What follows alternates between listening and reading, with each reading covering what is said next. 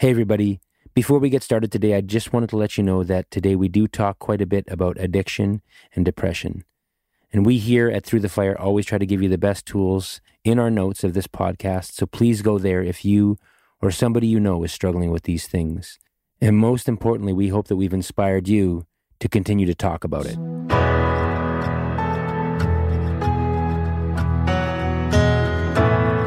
Hey, I'm Don Amaro, and this is Through the Fire, a podcast about overcoming adversity, reframing misfortune, and celebrating courage.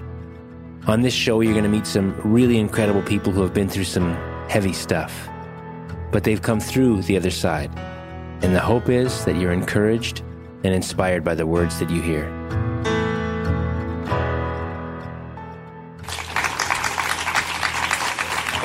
So this is a podcast I started, and we haven't even launched it yet. It actually launches on September 20th.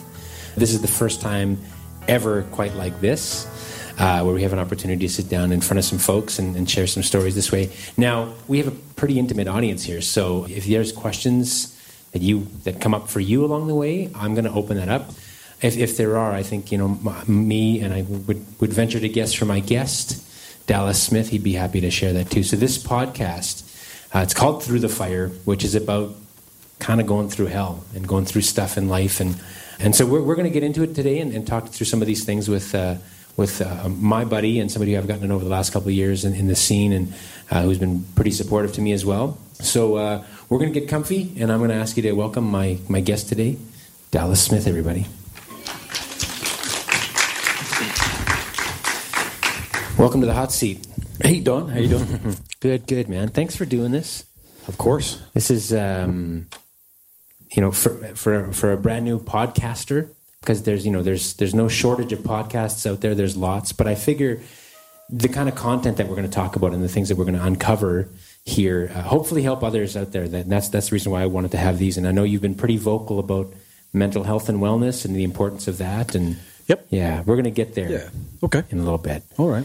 I've been wanting to sit down with you we've known each other for a while, but we've never actually sat down. It's always been like, hey man, nice to see you. It's always CCMAs in passing. You're doing something or whatever. It's high five, Bluetooth from across the hall. But I've your journey. I know obviously from what we all see in the public eye, from your days now as a country star. And I'm going to get this number wrong, but 23 top 10 songs?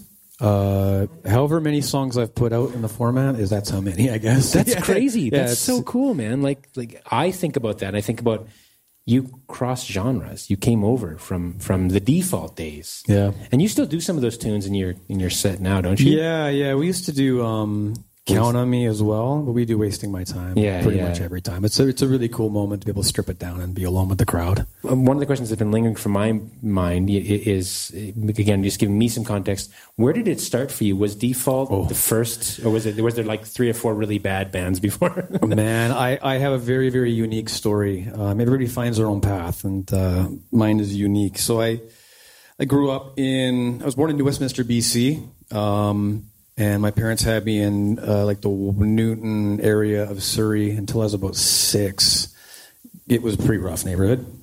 So we moved to a new area, Walnut Grove in North Langley, just along the Fraser River. And I still live in the same area, just down the street. And yeah, it was a great place to grow up. It was a pretty small community at the time. Music was around my house a lot. I remember singing. My mom took me to percussion courses, just little workshops here and there, really, really young. And she was a women's professional choir, so it was a Sweet Adeline. So I grew up listening to my mom doing all of her vocal warm-ups and, harmonizing. And she used to, ask me if, how her pitch was and stuff. I sang along in the house as well and enjoyed doing that stuff until I got grade 3, grade 4. I apparently just shut up. I just became self-conscious about it, whatever. I don't associate any memory with that. it's a little bit of a blur back then. You stopped singing? Yeah. I became shy about it. And that was the case. Until I was actually, well, maybe like opening up in like 300-seat places for Nickelback, and like that was the scene back then. And Right. so that was kind of what I was exposed to. And then the singer of what ended up being Default, so Jeremy and Danny, the singer left, and I would just go hang out and drink with them and party with them. So Friday night, I was just like, fuck it, I'm going to go and get over this fear. I'm tired of being scared about this. It's something I really, really enjoy. And if there's anything I'm going to do, I want to just make this leap. And it was just to get over the fear, just to show I could do it. I didn't really I grew up dreaming of being that, but I was so introverted, I just didn't associate me chasing that, you know? Right. Yeah, I had a bunch of beer, and I got up and I sang, and like just very, very similar to this, a wired mic into something like this, and I sang Stone Temple Pilots' "Plush." Yeah. Was the first song I sang live in front of anybody, and since I was like 6 years old. So, And then this is when you're saying when you're 19? yeah, when I was 19 or 20 years old, yeah, and I'd finally just gotten over that fear and had the opportunity to do it and took it. And a year and a half later, we had a U.S. record deal. And then a year and a half later after that, we had a U.S. platinum record, and we're traveling all over the place. Right. So going from a very introverted, very self-doubt driven young man, it was that whole ride. I really enjoyed it at the time. There was a lot of excess, a lot of drinking, a lot of drugs. I view that process now as like it was a great opportunity, and like I saw a lot of great things. But as a kid who didn't really have, I was not ready for that at all. And I went to school. Like I got a lot of street smarts very, very quick. But yeah, it was. I look back on it, and I look back, and I was white knuckling it still at that time. And I look back at a lot of those moments as like kind of like honestly traumatic, and had sort of negative effects on me, and which turned into like a lot of more excess and drinking and just being a not good version of yourself, like to your family and everybody around you, right? So, right.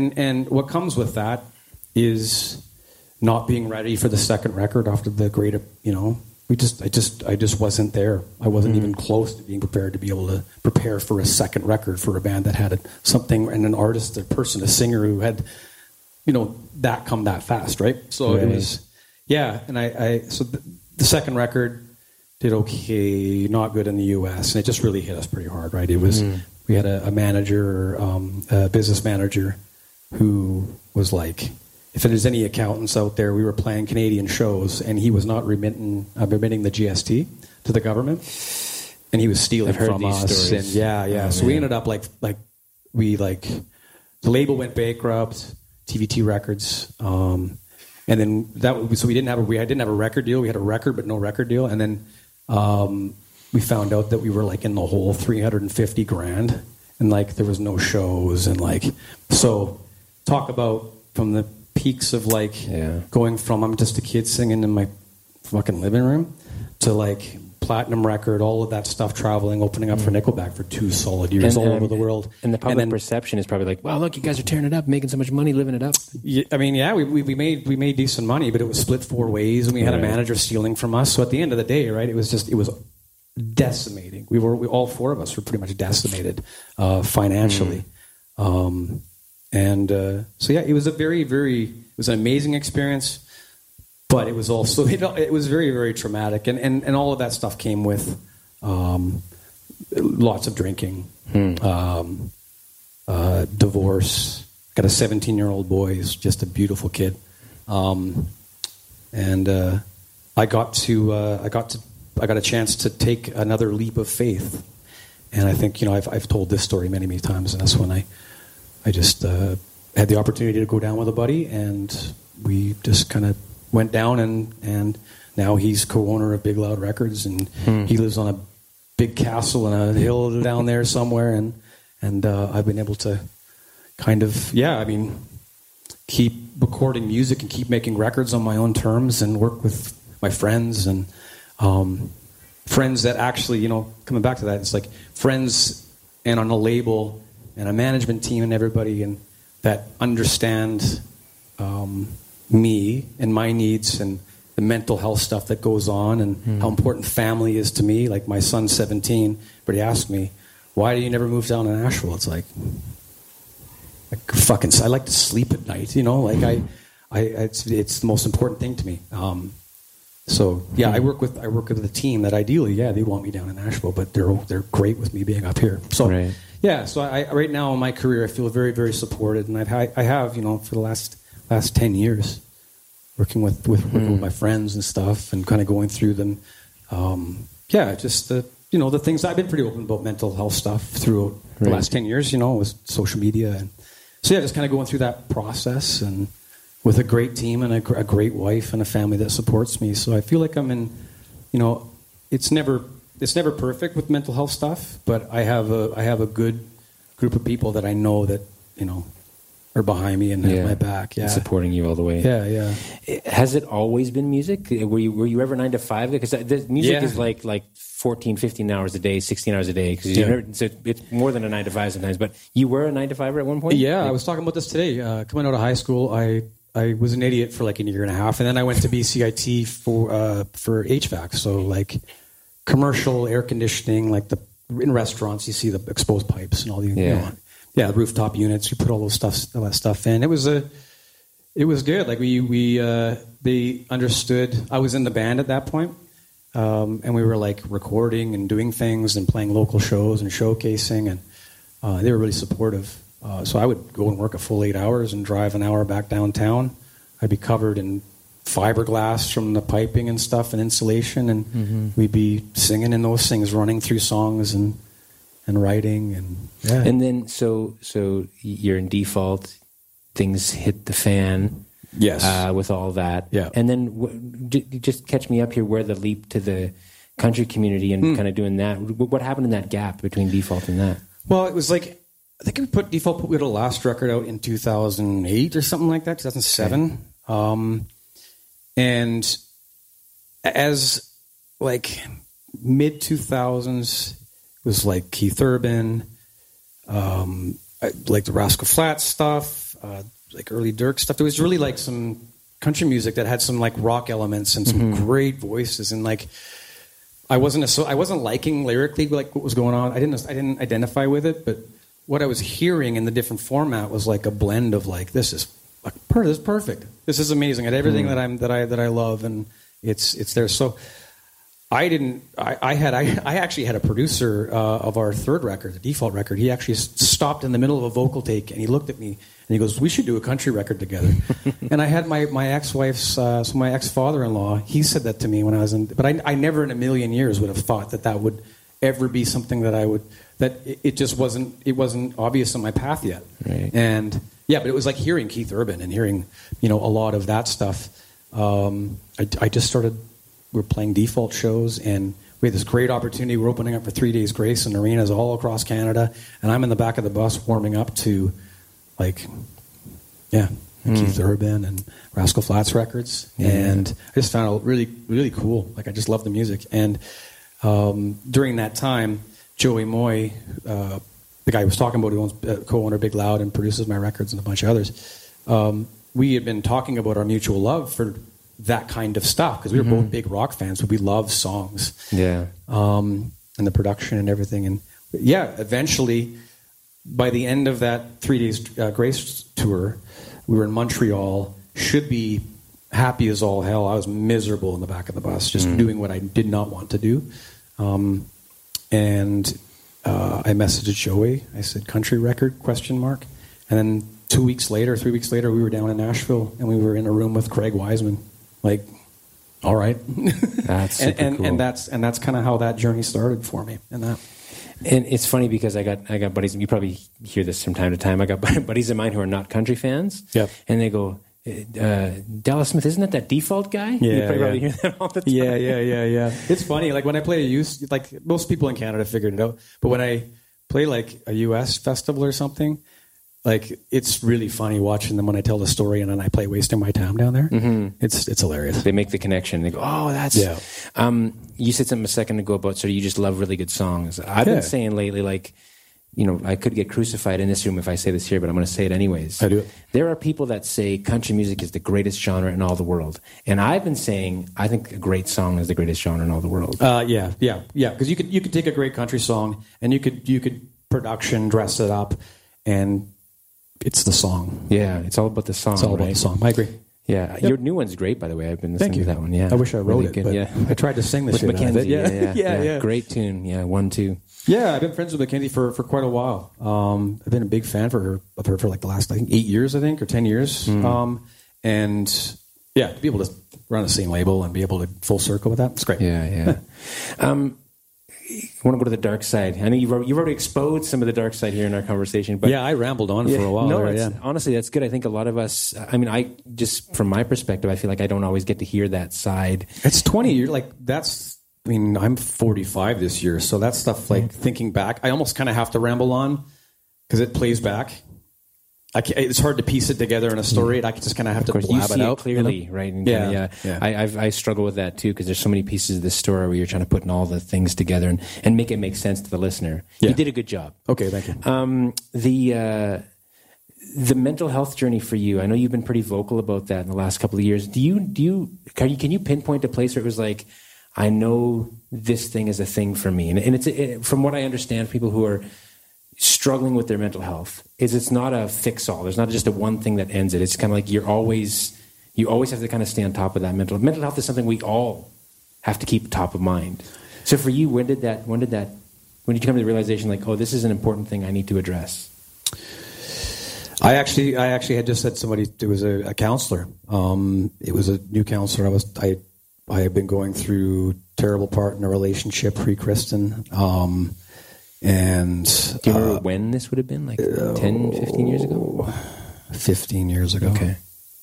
Yeah, it would have been like 2008, 2007, something like that. So this is around the end of the default era too, yes, right? And around a lot of the heavy drinking and stuff like that, right? So through counseling, first appointment, do sort of a thing. It was a second appointment, I can't remember. But anyways, it was very, very early, and he gave me this questionnaire sheet. It was a lot of questions regarding, and I'd never seen it before, or it was like a questionnaire sort of to guide him where you are, you know, with your mental health and depression and stuff. And I scored pretty high, and he like made no bones about it. He's like, you're clinically depressed.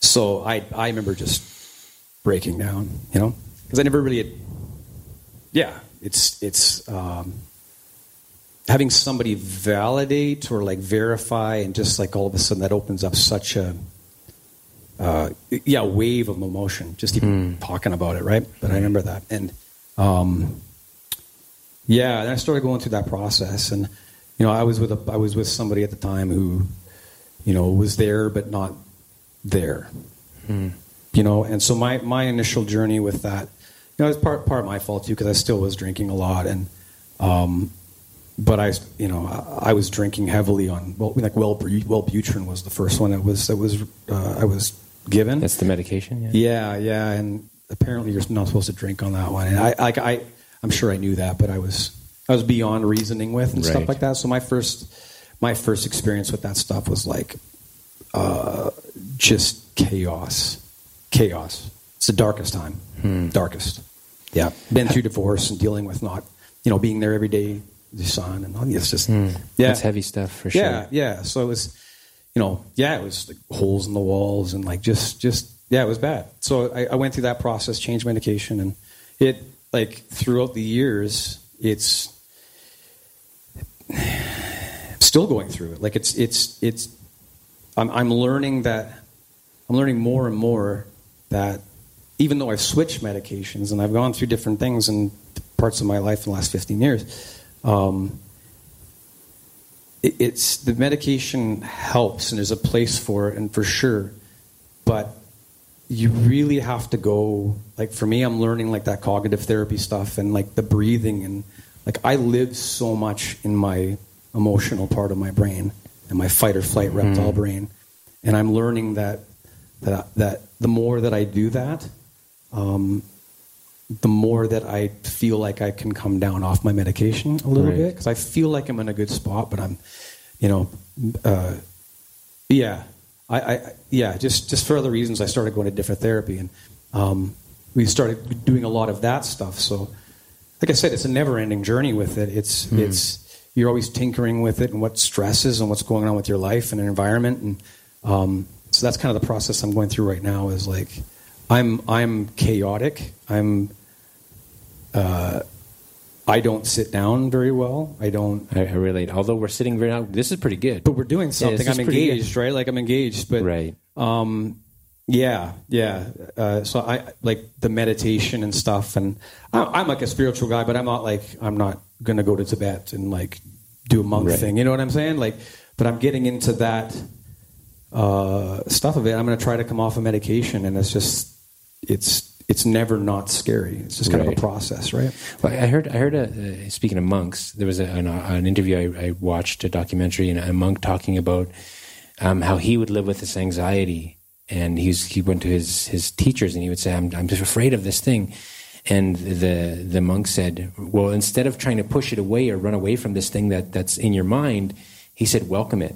Understand that it's there. Say hello. Acknowledge it. Yep, and breathe through it. That's the whole thing. Keep yourself in right there. Yeah, instead of being afraid and relying on, or being afraid of what this thing could be, or what this thing reminds you of that happened in the past. It's anxiety. That's the thing. So yeah, it's a process, and I'm constantly learning about it. And my kids, it is a hereditary thing, right? It's just anxiety and what comes with that. And so, learning these things and passing them on to our children are a massive, massive thing. Because those tools we don't teach. In different societies and different cultures, meditation and those things happen. And there's a reason why those societies aren't on as much medication. Right. We aren't given these tools.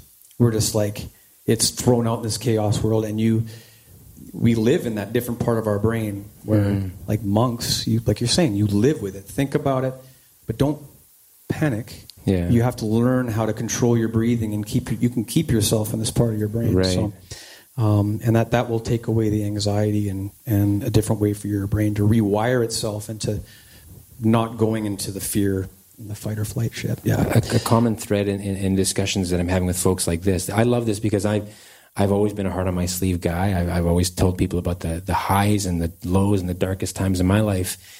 And I love this because it gives me an opportunity to have these deeper conversations with others and dig a bit. And so, again, I'm glad that you're here. I can dig a bit on Dallas Smith. Yeah, well, dude, I think like you say, I think we got along right away. So maybe that's the common thing. Maybe, but I was going to say the common thread is breath.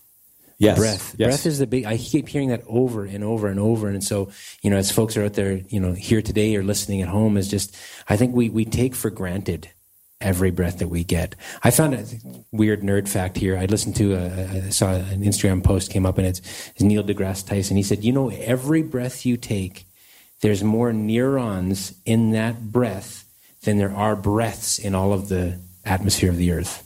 In every single breath. Isn't that a crazy stat? I can't make sense of that in my head. Can anybody else explain that to me? Another nerd fact, he said in a glass of water, there's more molecules in that glass of water than there are glasses of water on the entire earth. Oh. So think about that. So yeah. Okay. Now we're going to take our commercial break. No. But so it's fascinating to me, these things that we have and we take for granted. But I was going to ask you now was, talk about that, the darkest days. What...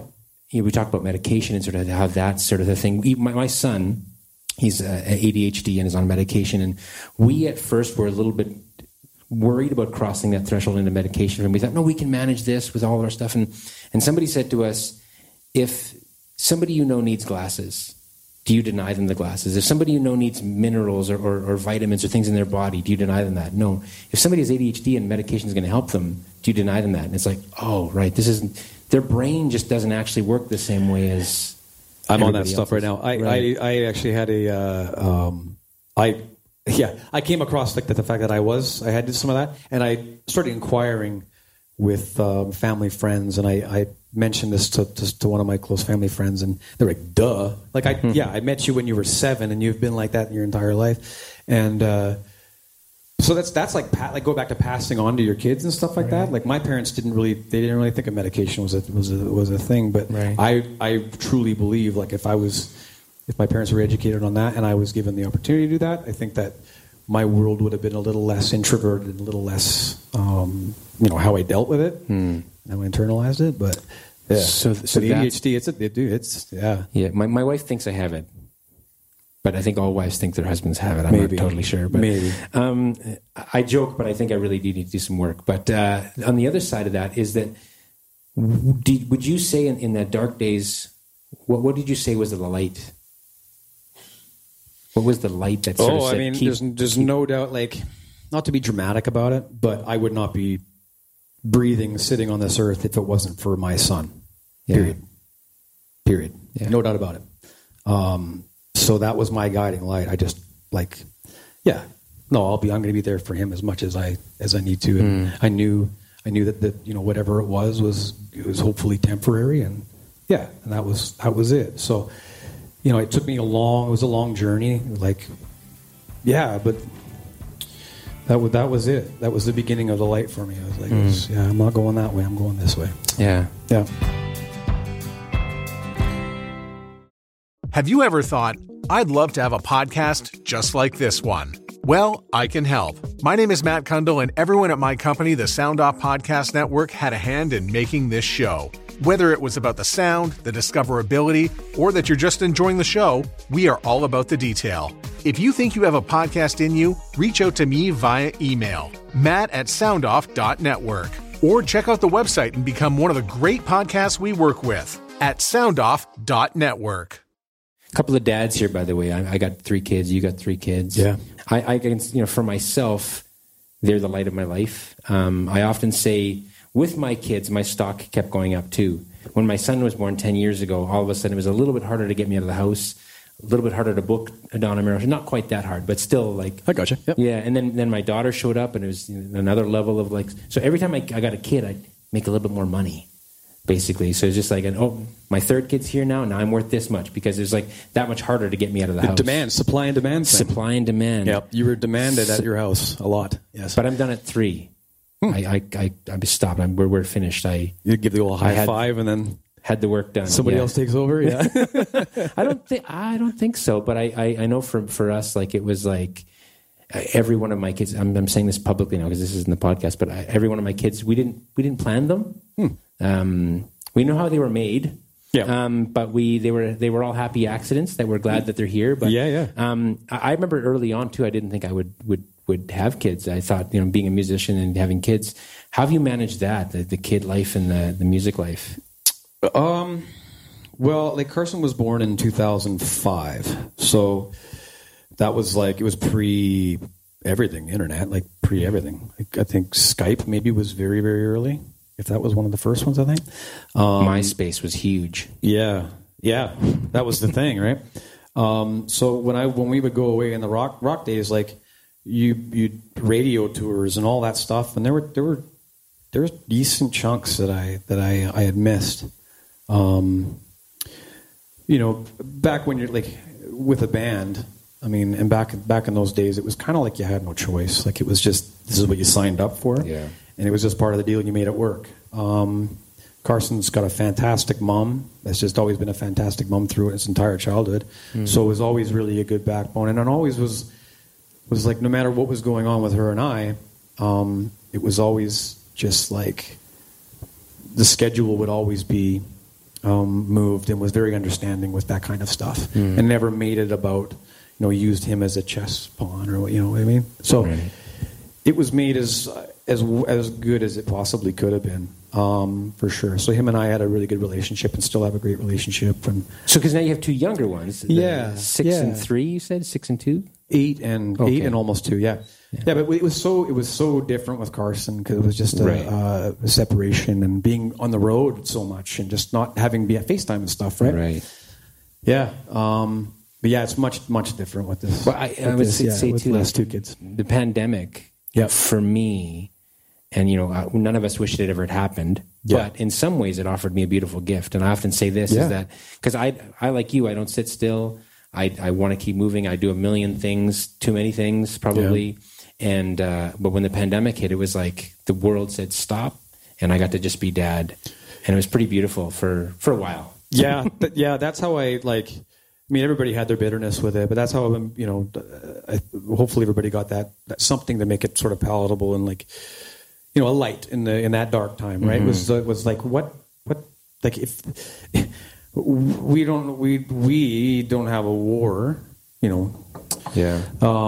If this was it, we got to, instead of being shipped off or somewhere else, right? We got to spend that chunk of time in a traumatic society event, right? World event, with our kids side by side. Like it's pretty cool. Has it ever happened? Like, I don't think so. Like, Not that I know of. No, you go to with your 6-year-old to the coal mill. I don't know. Like, what would you do back then? Yeah. Like, and we watched so much Netflix. Yeah. Yeah. Yeah. Way too much phone. Way too much fell into that. Yeah. Kids fell into that. At this stage of your life, of your career, you've been really key in helping a lot of people too. And I think, on both the mental health advocacy work. Now, this term mental health, I always think, people often think, well, that's for people who have mental health stuff. We all have to juggle the mental health of ourselves. And some of us do a really good job of it. Some of us not so well. Is your brain healthy? Yeah. That's really what it is. Yeah. And you've been on the front lines of that. And you've also been on the front lines of helping a lot of artists along the way and being able to support. Is that the long journey for you? Do you want to keep doing that in the next? Yeah, I'd love to. I'd love to. I've been inspired by a lot of people throughout my career, and start off with the Nickelback guys and how they offered up, just very entrepreneurial, like with what they did. Chad came and wrote some songs with us and like took us out on tour. And you guys still pals? Oh yeah. Yeah. Oh yeah. All those guys. Yeah. Mm-hmm. Yeah. So that kind of stuff, like them taking us under their wing, and taking us on that journey and helping us, miss some of the pitfalls that a lot of artists, bands would go through back in that time. I wish they would have told us to get a different business manager, but they missed one. But like that, and I saw that with the stuff down in Nashville, and just people supporting people and building a community and like a family around you of people that are just you want to be around. And you want to. Life's too short.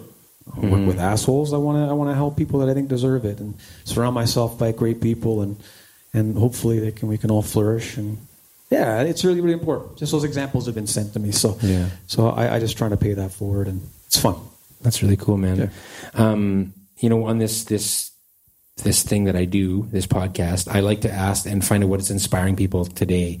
Is there podcasts or books or shows, documentaries, things what do you dive into to inspire yourself? Do you just sort of get surprised by things that are inspiring you, or do you look to certain sources? I'm trying to give like aim my hyper focus weirdness into like what I was talking about, like positive things for myself. So a lot more therapy and just diving into some stuff that I just getting some answers and things of why things are the way they are. Mm-hmm. And like, so I'm honestly trying to be inspired by that and trying to just go down that journey more so than I ever have. And, family, going back and listening to some records that I know that just had a lot of meaning to me, and as a Desert Island record. That's that. When you do like top 3 records, it's easy. When you do top 1, that's so difficult. I can get you 3. I'll take 3. You don't have to say Donna Merrill. It's okay. It's not one of my records, I can tell you. It would be, what's the story, Oasis? Okay. Yeah. And then I would say probably Diorama by Silverchair, which is kind of an oddball one. Yeah. And then I would say Dirt by Alice in Chains. Mine would be Jagged Little Pill. Oh yeah, that's more set. Yep. Probably Counting Crows. That's a good one. I remember what that album's called. And it'd be my number one would be a toss-up between 5 Days in May, Blue Rodeo, and John Mayer's Continuum. So there's a couple of mine. Yeah. Just because you didn't ask. What are your three favorite? You could put that in editing. There you go. Like my first musical like memory of like oh my God, I love this was Abbey Road. That Abbey Road medley. She came in through the bathroom window, all that stuff, right? Polythene Pam and all that stuff. That was like my dad. I had like an alarm clock on top of my bed thing, and my dad on Sunday nights would put on the like AM station, and it had like the old readings, the stories, like back in the like War of the Worlds and all that stuff. Yeah. And I always thought that was pretty cool. And I actually, instead of falling asleep like I would always do, I actually made it through that whole episodes. And then the first thing that kicked off, and I never heard it. My Beatles a ton in the house, but I never heard that for whatever reason. And it just started off, and I was just like amazed. And that was like the first like goosebumps and like really, really inspired by music was that. Otherwise, other stuff was just around, and it was around me. But that was the first like, where I started really, really digging into records, and then Zeppelin and all that stuff. I know I asked this off the top, and if you're okay with it, does anybody in the room have a question for Dallas? Because I think you were really, really kind to share your time, brother. Yes. So my name's Amanda. I'm a big fan of you guys, just so you know. Tipping Point is still on my top 25 most played. Love it. Yep. I was in University of Lethbridge when you opened for Florida Georgia Line. And I left after your show because I was like, I'm good. Anyway, what I was wondering is, I feel like in country music culture, there's a lot of emphasis on drinking. Like, is your cup full? Is everybody partying tonight? And a lot of the music focuses around drinking. So I was just asking how you cope with that and, get through shows when that's such a big part of the culture of country music. I've never really had an issue with singing about, because like when I finally decided to, like I had quit drinking a couple times, but when I finally, like it was laid out on the line, again, like a turning point in your life where it's like, I'm either going down this path or I'm going to go down this path. It's such an easy thing for me not to drink now. Like I feel very, very, very, very fortunate. It's never really been an issue. You don't drink at all? I know. I'm 5.5 years sober now. Right. Okay. So it's a fairly newish thing, So I kind of put that to bed, and I think like the drinking thing is everybody's own journey. I'm jealous of people who can like have a sober drink, just like a social drink, and just hang out. That was not really my thing because just the inner turmoil and stuff. You just try to disappear and try to numb it, right? So that was always my thing. Like I remember back in the default days, we were on a 3-month run, and Jeremy and I were like, we tried to go as long as we could. We got blackout drunk every single night. It was well over a month and a half. Like it was like every single night. And then you'd sweat it off the next show, feeling like garbage, and then right away you start drinking near the end of the show and right back at it, right? I put that stuff to bed. It's not really an issue. Yeah. I think I know what you mean though. Like I think that there's this sort of running joke about the songs either gonna have a truck or a beer on a console, and that idea of like perpetuating this alcohol thing. And I'm one of those ones who can have a drink and just be fine with it. And I think that there's a number of people who just enjoy a drink for the sake of enjoying a drink and can kind of. But the danger is that there's a number of people that also have that one drink and it turns something on and they can't stop. Yeah. And I think that's what we're talking about is sort of how do you find a way to like, you've got a big audience, right? Like you've got a pretty big audience that pays attention to what you say and what you do. And I even think about that with my sort of smaller audience and just saying, how can I help the person on the other side that may be in that place of like if you can't handle this, don't do it. If you can, then so be it. But it's hard because we also can't tell people how to live, right? Yeah, I mean it's hard. Yeah. I mean from the audience. I mean you can probably tell when you look out in the audience which one has a problem with it, which one doesn't for the most part. But right. Yeah, honestly, it's never really something I've really even thought about. But it'd be interesting to like, like I'm not judgmental with that at all. Like I'm pretty vocal. Marijuana use. That's my vice. Like I use that to But going down this diet, like I'm trying to cut back from that because that also takes me out of being present too, right? So yeah.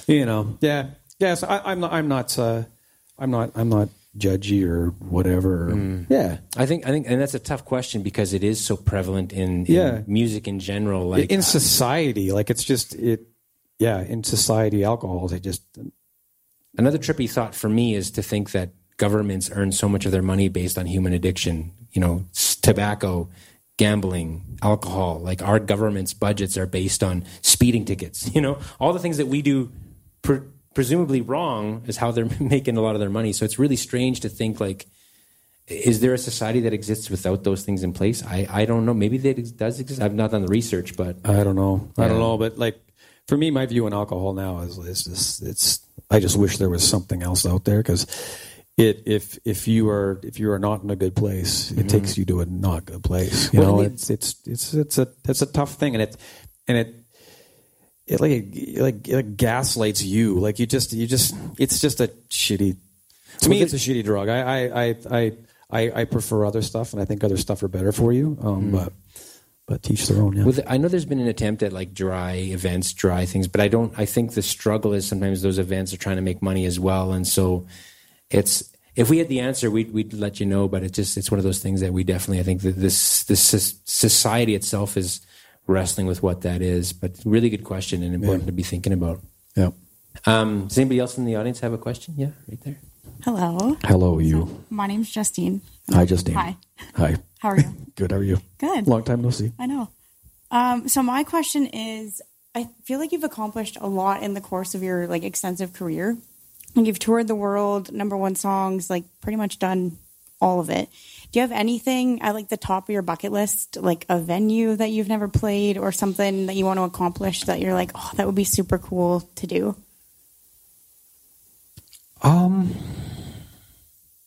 I mean, like for bucket list venues, there's not a whole lot. Like Red Rocks is one of them. I mean, I think just like any spot in Madison Square Gardens, like being able to go into that building, like you're playing it, regardless if you're like headlining or opening or whatever, it doesn't matter. It's pretty cool. So I think those do be a top list for sure. Yeah. Hi, this is for both of you. My name's Tammy from Barrie, Ontario. Anyways, my question is, both of you are dads. Both of you guys have mental health issues. Are you watching your children for any signs and being prepared for taking those steps like, oh, I'm recognizing that behavioral issue and this is how you're going to deal with it? Oh, we are in it. We are in the fire with that. Absolutely. With more than one kid, 2 different types of experiences, but yeah.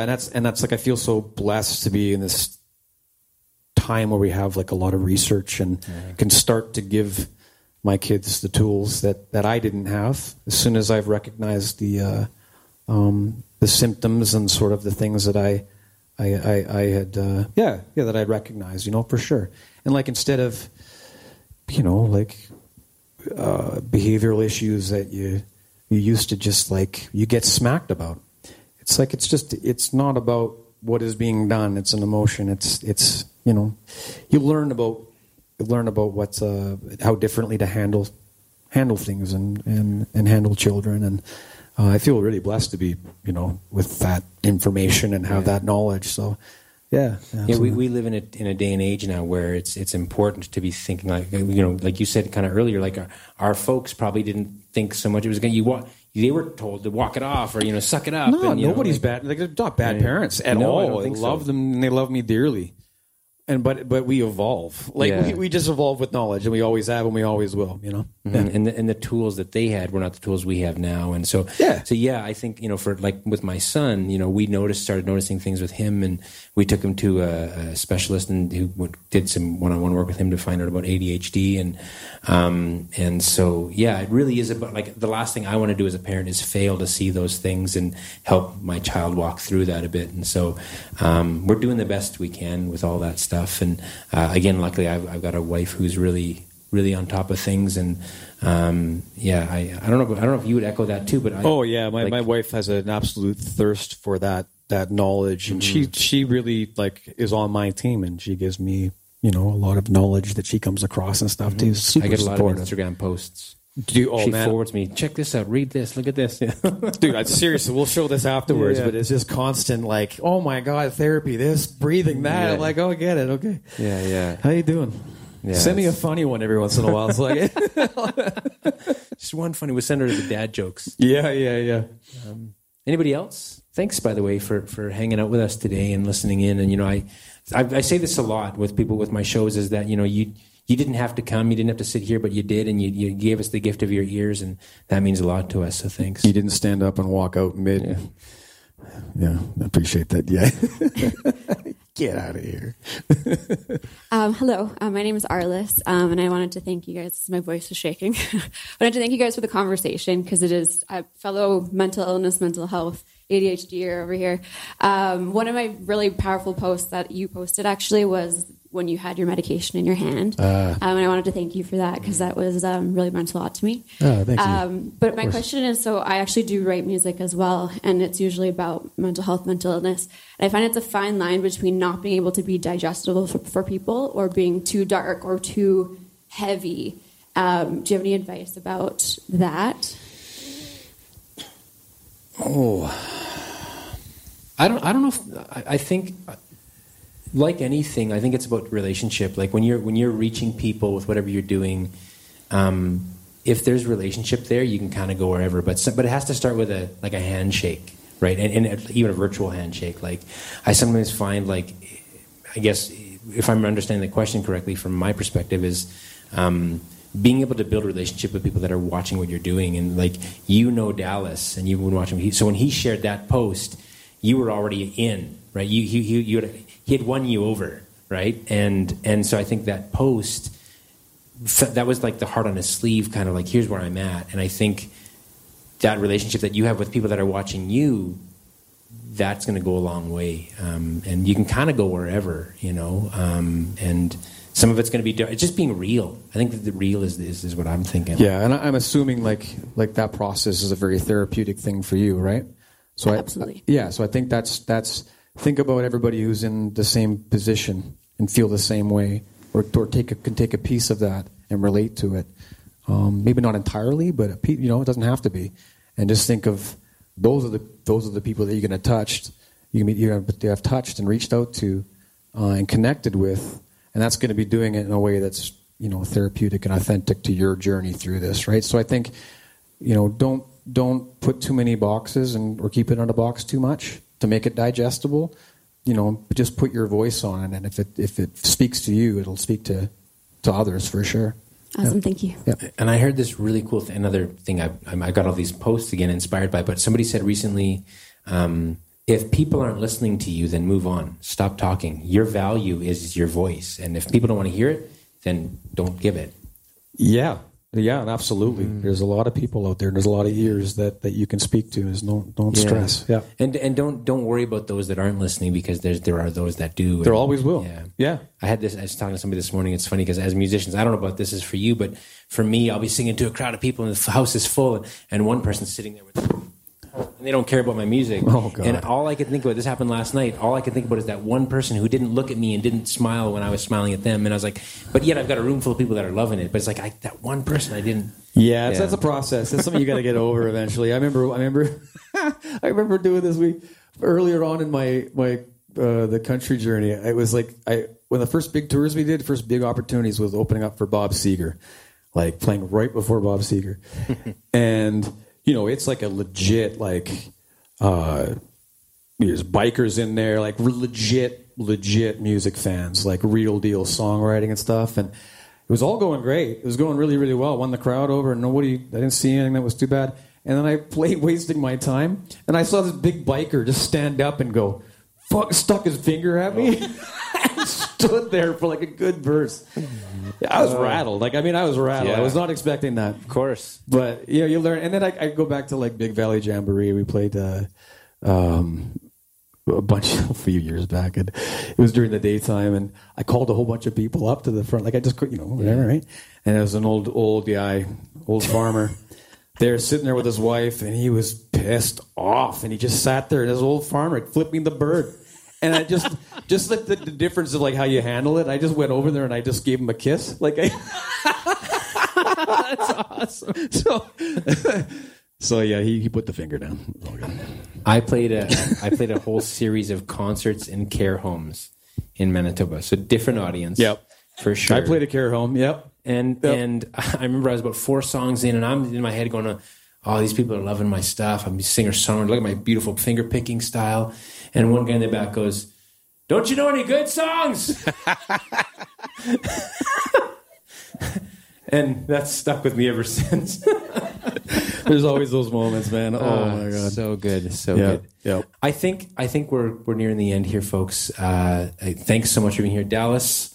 Hey, you are honestly a big part of leading this conversation. I think in this whole country, in this genre, outside of this genre. So, man, I really am grateful for you and the work you're doing, and I'm hoping we can do some work together down the road. And, yeah, man, absolutely. I appreciate the opportunity to have me on here, and yeah, like you said, we're both kind of heart and asleep kind of guys. So, let's just talk about it while we're going through it, and going back to your question, it's just let's talk openly. It's true to you, and you're gonna speak and connect to a lot of people, and I think you and I hopefully have done that a little bit. Thanks, Dallas. Appreciate you, man. Thanks, everybody.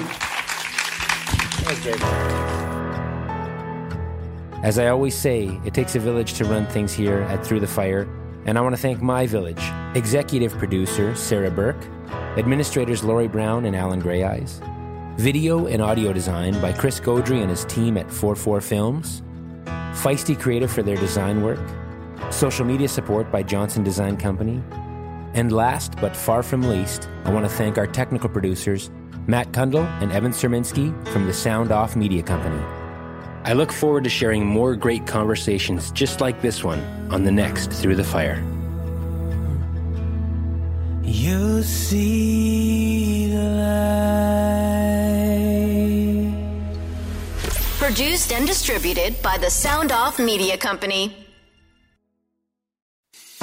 I'm Matt Kundle, host of the Sound Off Podcast, the show about podcast and broadcast. Since 2016, we've been speaking with amazing people who have populated your ears for decades. Legendary broadcasters, research wizards, talent experts, podcasters, voice talent. Almost 400 stories, all for free. Subscribe or follow the Sound Off Podcast on Apple Podcasts, Spotify, Amazon Music, or at soundoffpodcast.com.